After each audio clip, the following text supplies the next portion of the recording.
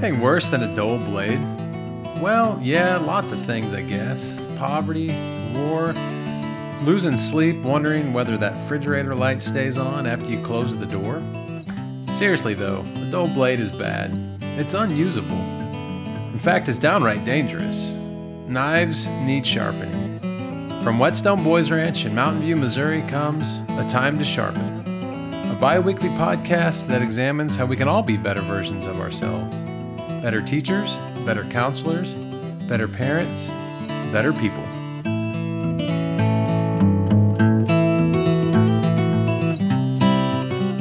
Winners never quit, and quitters never win.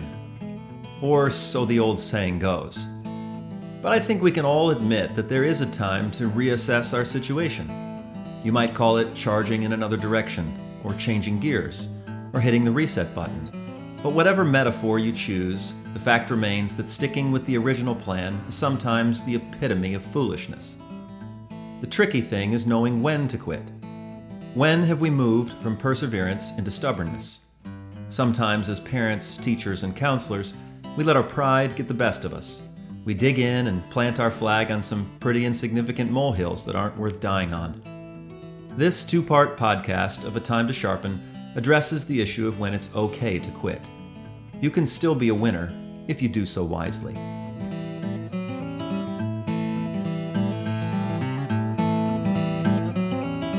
Welcome back to A Time to Sharpen. This is Axel Limata. I'm here with my good buddy, Roscoe Pico Train. Good. Is that your name? name? I was thinking of Buddy Seibert. We have an employee named Buddy Seibert. Yeah. Yeah, I'm Brandon Maxwell. Brandon Maxwell. We are back at it. Good to see you again, Axel. Good to see you. Do you remember the My Buddy doll? Yes, I 80s? do remember the jingle. It's going in my head right now. My buddy. My buddy and me. I guess that's dating us. Way stuck deep in my head. What was that? A My Buddy doll? Yeah, it was a right? doll that was marketed to boys. That's, the idea was that... that's ridiculous. Yeah, we were discriminating against boys by not giving them an opportunity to play with dolls. But it's like Ron Burgundy. now we just give that's them a doll. terrible idea. Now we just give them a girl that's doll. That's never going to work. Back then, they tried to create this. I mean, guys play with like action figures and mini dolls, sometimes they're called, but not Transformers, things like that. But not dolls. That was an all-out effort to get boys playing with dolls. I mean, that is really just dumb. Well, it didn't work. It didn't work. No, it didn't. But don't be surprised if there's some type of reboot in the days to come. They try and bring My Buddy back. All things 80s are kind of coming back. Yeah. Yeah. So, we'll see. Yeah. Top Gun, man. Top Gun. Right? Maverick. Have you seen it yet? Have not seen that. I've heard a lot of good things about it. But just with all the ads and everything you see some of the before and now pictures of the actors and actresses in the 80s with Top Gun and what they look like today. Tom Cruise is about the only one that kind of has somewhat of a similar look, it seems like. Yeah. So maybe that's he must be living the good life, I guess. Yeah, man. He's got access to whatever he needs to keep him looking good. That's right. Too. All right, and he's on a higher plane than the rest of us. Oh yeah, what is it? What's his religion? Scientology. Oh yeah, the Church of Scientology. Yeah. All right. Yeah. Very cool. But we're not here today to talk about Scientology. What are we here for today? We're here to. I'm glad you asked, Brandon. We are here to talk about perseverance. Yes. We've had to employ a little bit of perseverance today. We have. A little bit. We are. Brandon referenced it in the intro to our last podcast about how we're experimenting with new equipment and trying to figure out microphones and volume levels and sound mixing, and we're very DIY around here, and we can't afford to hire the top producers to come in and put this whole thing together. So like Bruce Dickinson? Yeah. Yeah, we can't have Bruce Dickinson. No, cock of the walk, baby. But we tend to figure things out eventually, and we call it the Whetstone Way. Right. The Whetstone Way means that you aim for excellence, like Vince Lombardi said, but that you aim for perfection is what he said actually, but you know full well you're not going to get perfection. But in the process of shooting for perfection, you find excellence, or you Right. acquire excellence. And I don't think we're quite at the excellence level yet, but we're continuing to aim for perfection. It's an upward trajectory. Definitely, definitely. And so we apologize if for some reason the sound quality has not been up to snuff in our first episodes. I know the last one, it was a little down, and we tried to boost it up, but when you do that, you end up boosting up other sounds that aren't as pleasant. And this one, we're kind of concerned that you might be listening to it not in both ears. So Right. we're just doing it. We're putting it out there, and we're just trusting that God's gonna just take care of the rest, because that's what we do with everything in life. Yeah. At some point, you got to just say skip it and send it. Yeah, right? send it. Full send. Yeah, but you don't want to hear about our problems. We're not here to bore you with our technical difficulties. We're here to share with you something that we've learned about perseverance, and that's just one little mini example of something that we've had to persevere through.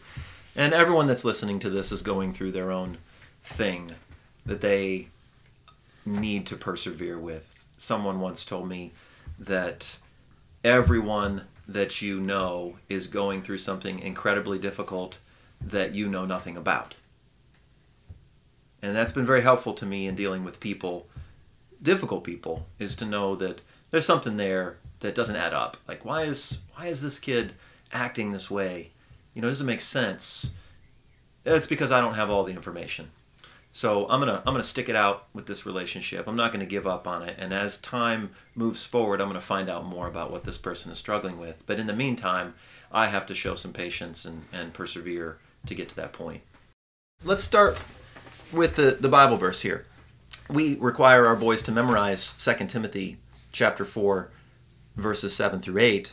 Each of the character traits has an accompanying Bible verse, and they're required to memorize this verse during the time at Whetstone.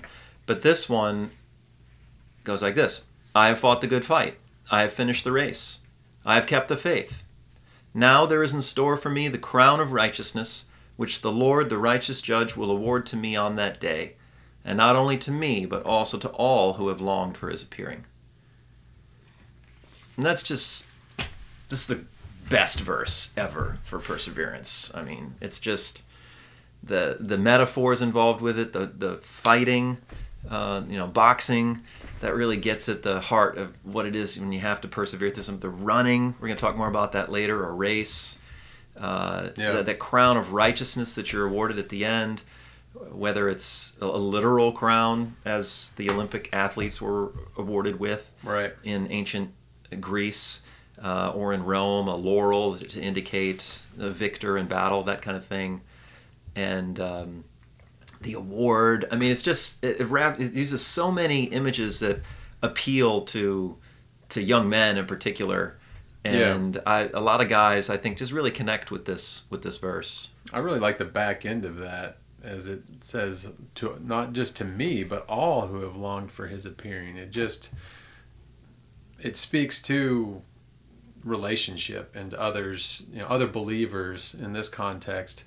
And when you think about perseverance and doing it alongside your brothers or doing it alongside your buddies, and if you really persevere and work through a problem as a team or as a family, with your spouse, I mean, it just solidifies those relationships so much more when you trudge through those hard times together, and that trust is built. We're rooting for each other. Not that you don't, have some, obviously you butt heads through that, and you try to still hammer through, there's a level of commitment that rises above just kind of the menial, disagreements and things like that. But you just keep moving forward. You have forward progress, and when you get through whatever that is, and on the other side, and you kind of have that victory, it just makes that relationship, it just bolsters it so much more. Yeah, Hebrews talks about a cloud of witnesses.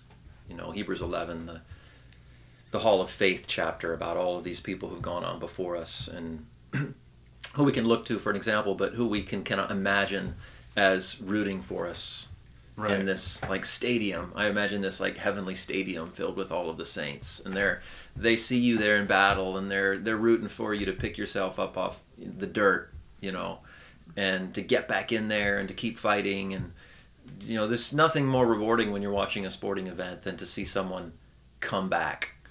We talked about the cowbell skit. After a series of staggering defeats, they come back and they record this hit song. But like the U.S. Open, right? Zach Thomas, 8 strokes back, was he? Oh yeah. At the beginning of, I think the second. It wasn't the second 9. He was that far back, wasn't it? It was just I can't. I didn't really watch a whole. I'm pretty sure. I think it was at the beginning of the day. He was 8 strokes back, which is, that's incredible, unheard of for someone to come that far back. But as a fan of the sport, this is nothing better when LeBron came back from down 3-0, right? First team to ever do that in professional sports, I think. Maybe just basketball. Well, maybe basketball. Because what I was gonna say was it was glorious when the Red Sox came back, and beat the Yankees. That was awesome. That was 3-1. But that was incredible because it had been so long since the Red Sox had done that. Right. But those comeback stories are just the best. And so perseverance is, if those people didn't have that perseverance, they wouldn't have had that triumph, right? It means so much more when you're able to come back. And the guys that we have they're behind the 8 ball.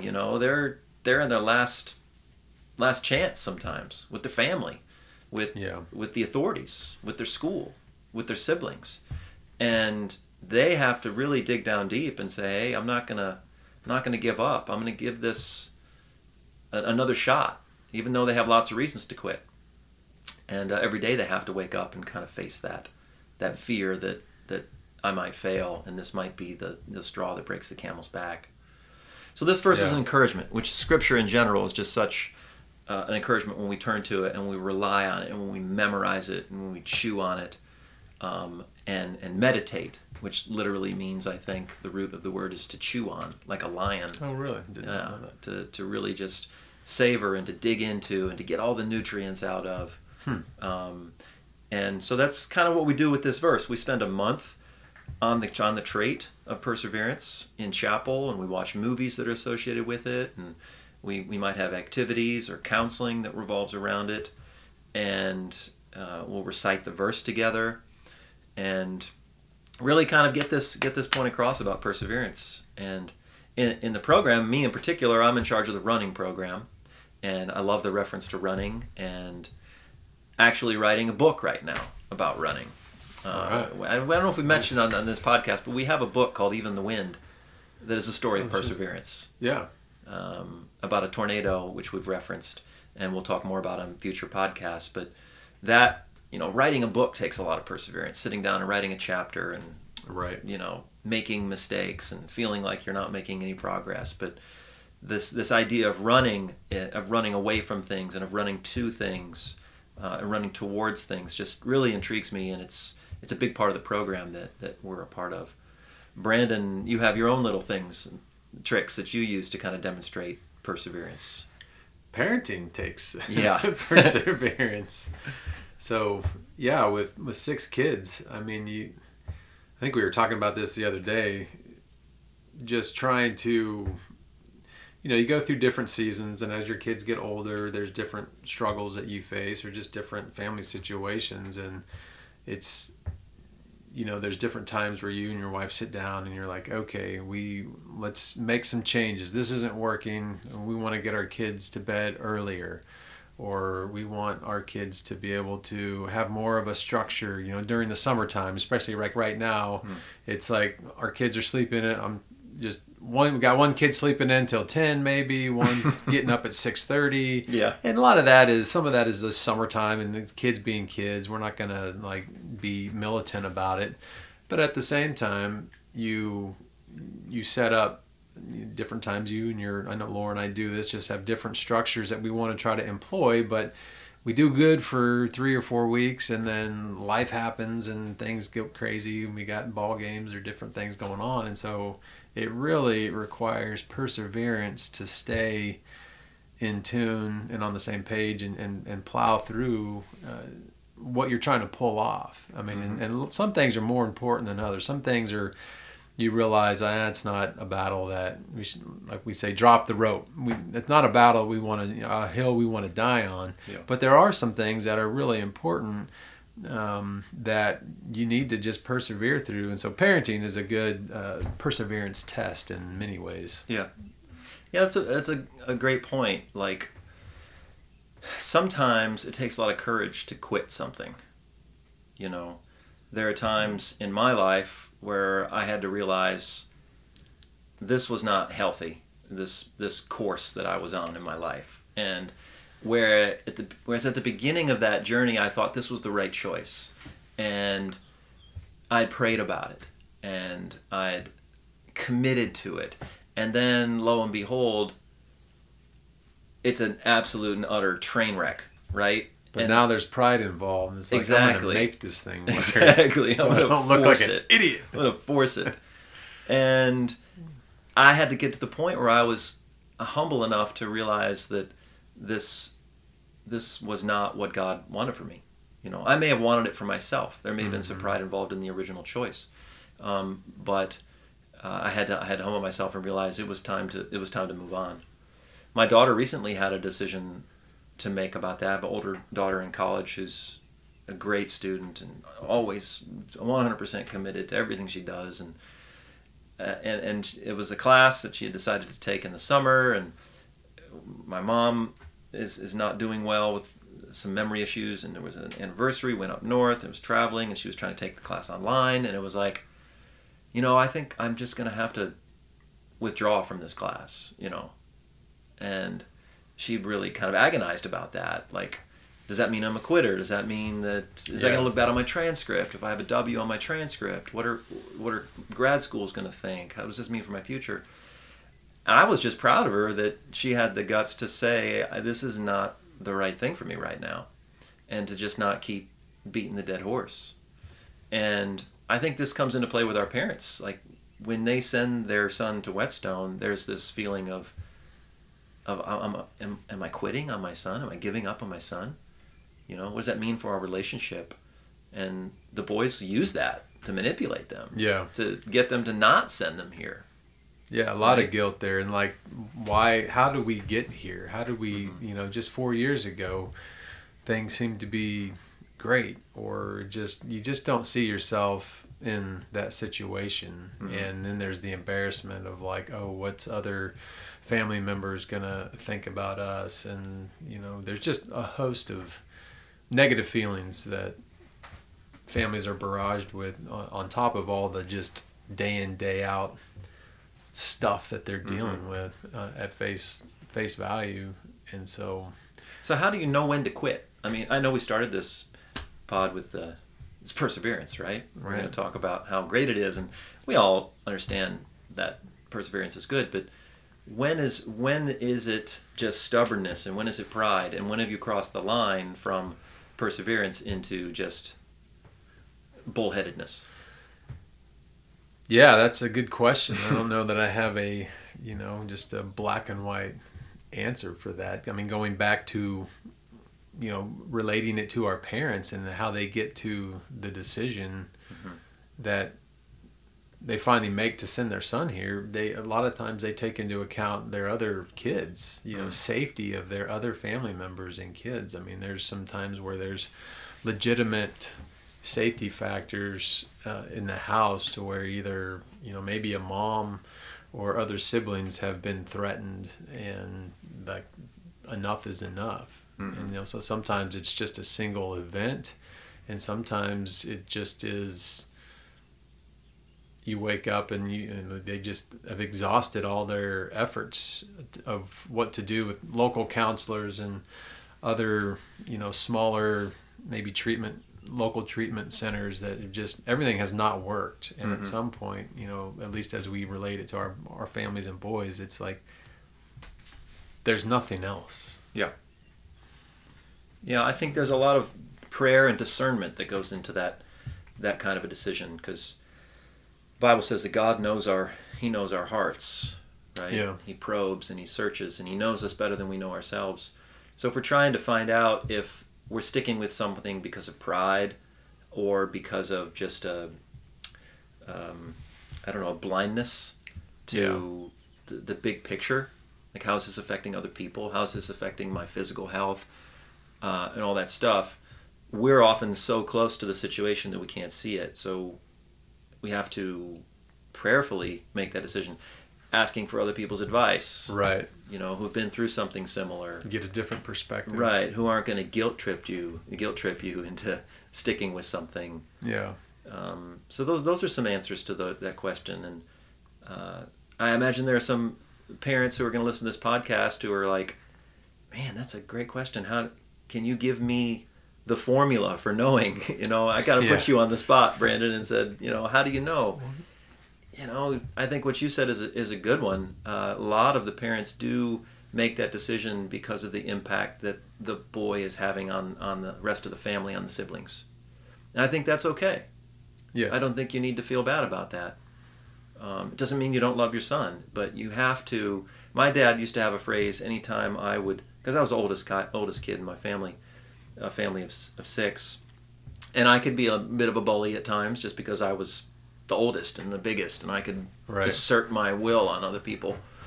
And if I ever crossed that line, my father would confront me, and he would use the phrase, "No one hurts my kids." Right? No one touches my kids. And my initial reaction to that was always, well, I'm one of your kids. But the way he said it made it very clear that in that moment, he did not see me as one of his children. He saw me as a threat to the safety of his family. And there was a crazy look in his eye when he would say that to me. I thought you were going to say the line, don't mistake my silence as weakness. Yeah. That's another Freddyism. Freddy line. But yeah, you got to stand up for those other kids and look at that big picture, and that has to be a part of the calculus of your decision, for sure. Yeah, one thing you said that stuck out to me when you talked about perseverance in your personal story about, or just, you know, a certain decision, like, God, I prayed about this decision, and now it just seems like things aren't working out. It's just, you know, every place I look, it's a dead end. Like, what's going on? I prayed about this decision, but it's just completely blowing up in my face and needing to go a different direction. And then, so just from a faith standpoint, did God answer that prayer? Did God not answer that prayer? Was my faith weak in that? Did I hear God right? Right. So those are all questions that are legitimate questions and hard to answer, but I think it could be all of those things, you know, just because, you know, you could have legitimately heard God correctly, but maybe it was just part of the journey that God had you in this place for a season to get you to this next place, so you can have the perspective, a different perspective. Yeah. So for such a time as this. Yeah. In so the I fullness think of time, God reveals His plans to us. Exactly. Yeah.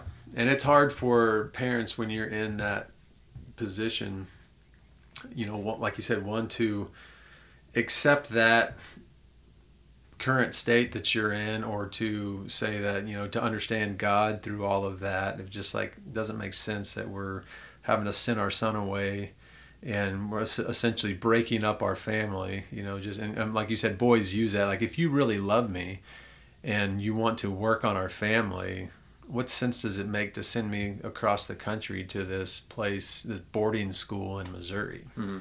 You know, so that's a line a lot of times our boys use to try to manipulate. But for sure, you know, parents are feeling the same way as part of that. So those are just very real thoughts, guilt feelings, and all of that as it relates to perseverance. You go through the whole array of those emotions through a journey such as Whetstone, and a journey is a good way to look at it. Yeah, and it doesn't. This decision about sending your son away, I mean, most parents don't ever get to that point where, although we're all tempted in our moments with especially our teenagers probably, where it's like, what is going on with this kid? Like the big picture is like, we can handle this, you know, we're going to get through as a family. But there are plenty of families, and probably an increasing number of families from what we're seeing at Whetstone, who get to the point where there are no solutions. Right, I'm at the end of the rope. We tried everything we can. It's destructive to keep my son here, to him and to us.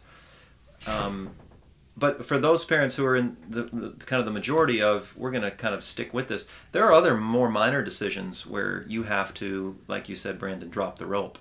Like, I've made this decision to draw this line with my son or daughter about technology or about curfew or about clothing or about whatever number of issues you have. And then you realize, well, I probably might have to adjust that a little bit.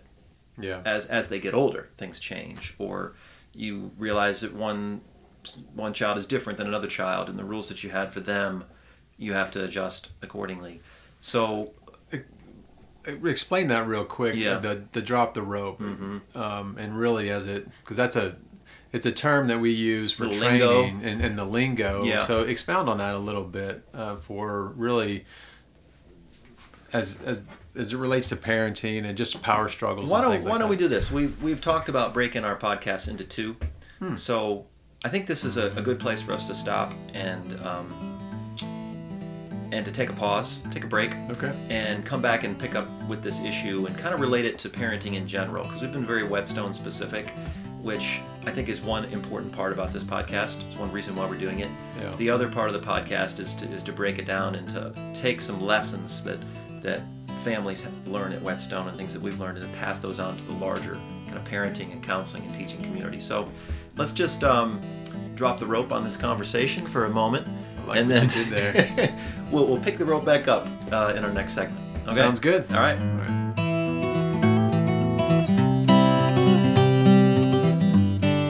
Whetstone Boys Ranch is a therapeutic boarding school located in the scenic Ozarks of southern Missouri. It was founded in 2011 to serve families from around the country who are struggling with challenging behaviors from their 12 to 16-year-old sons. Our mission is to sharpen the character of young men. Please visit whetstoneboysranch.com if you want to learn more about our program or about how to contact us for help. Thanks for listening, and we hope to catch you next time on A Time to Sharpen.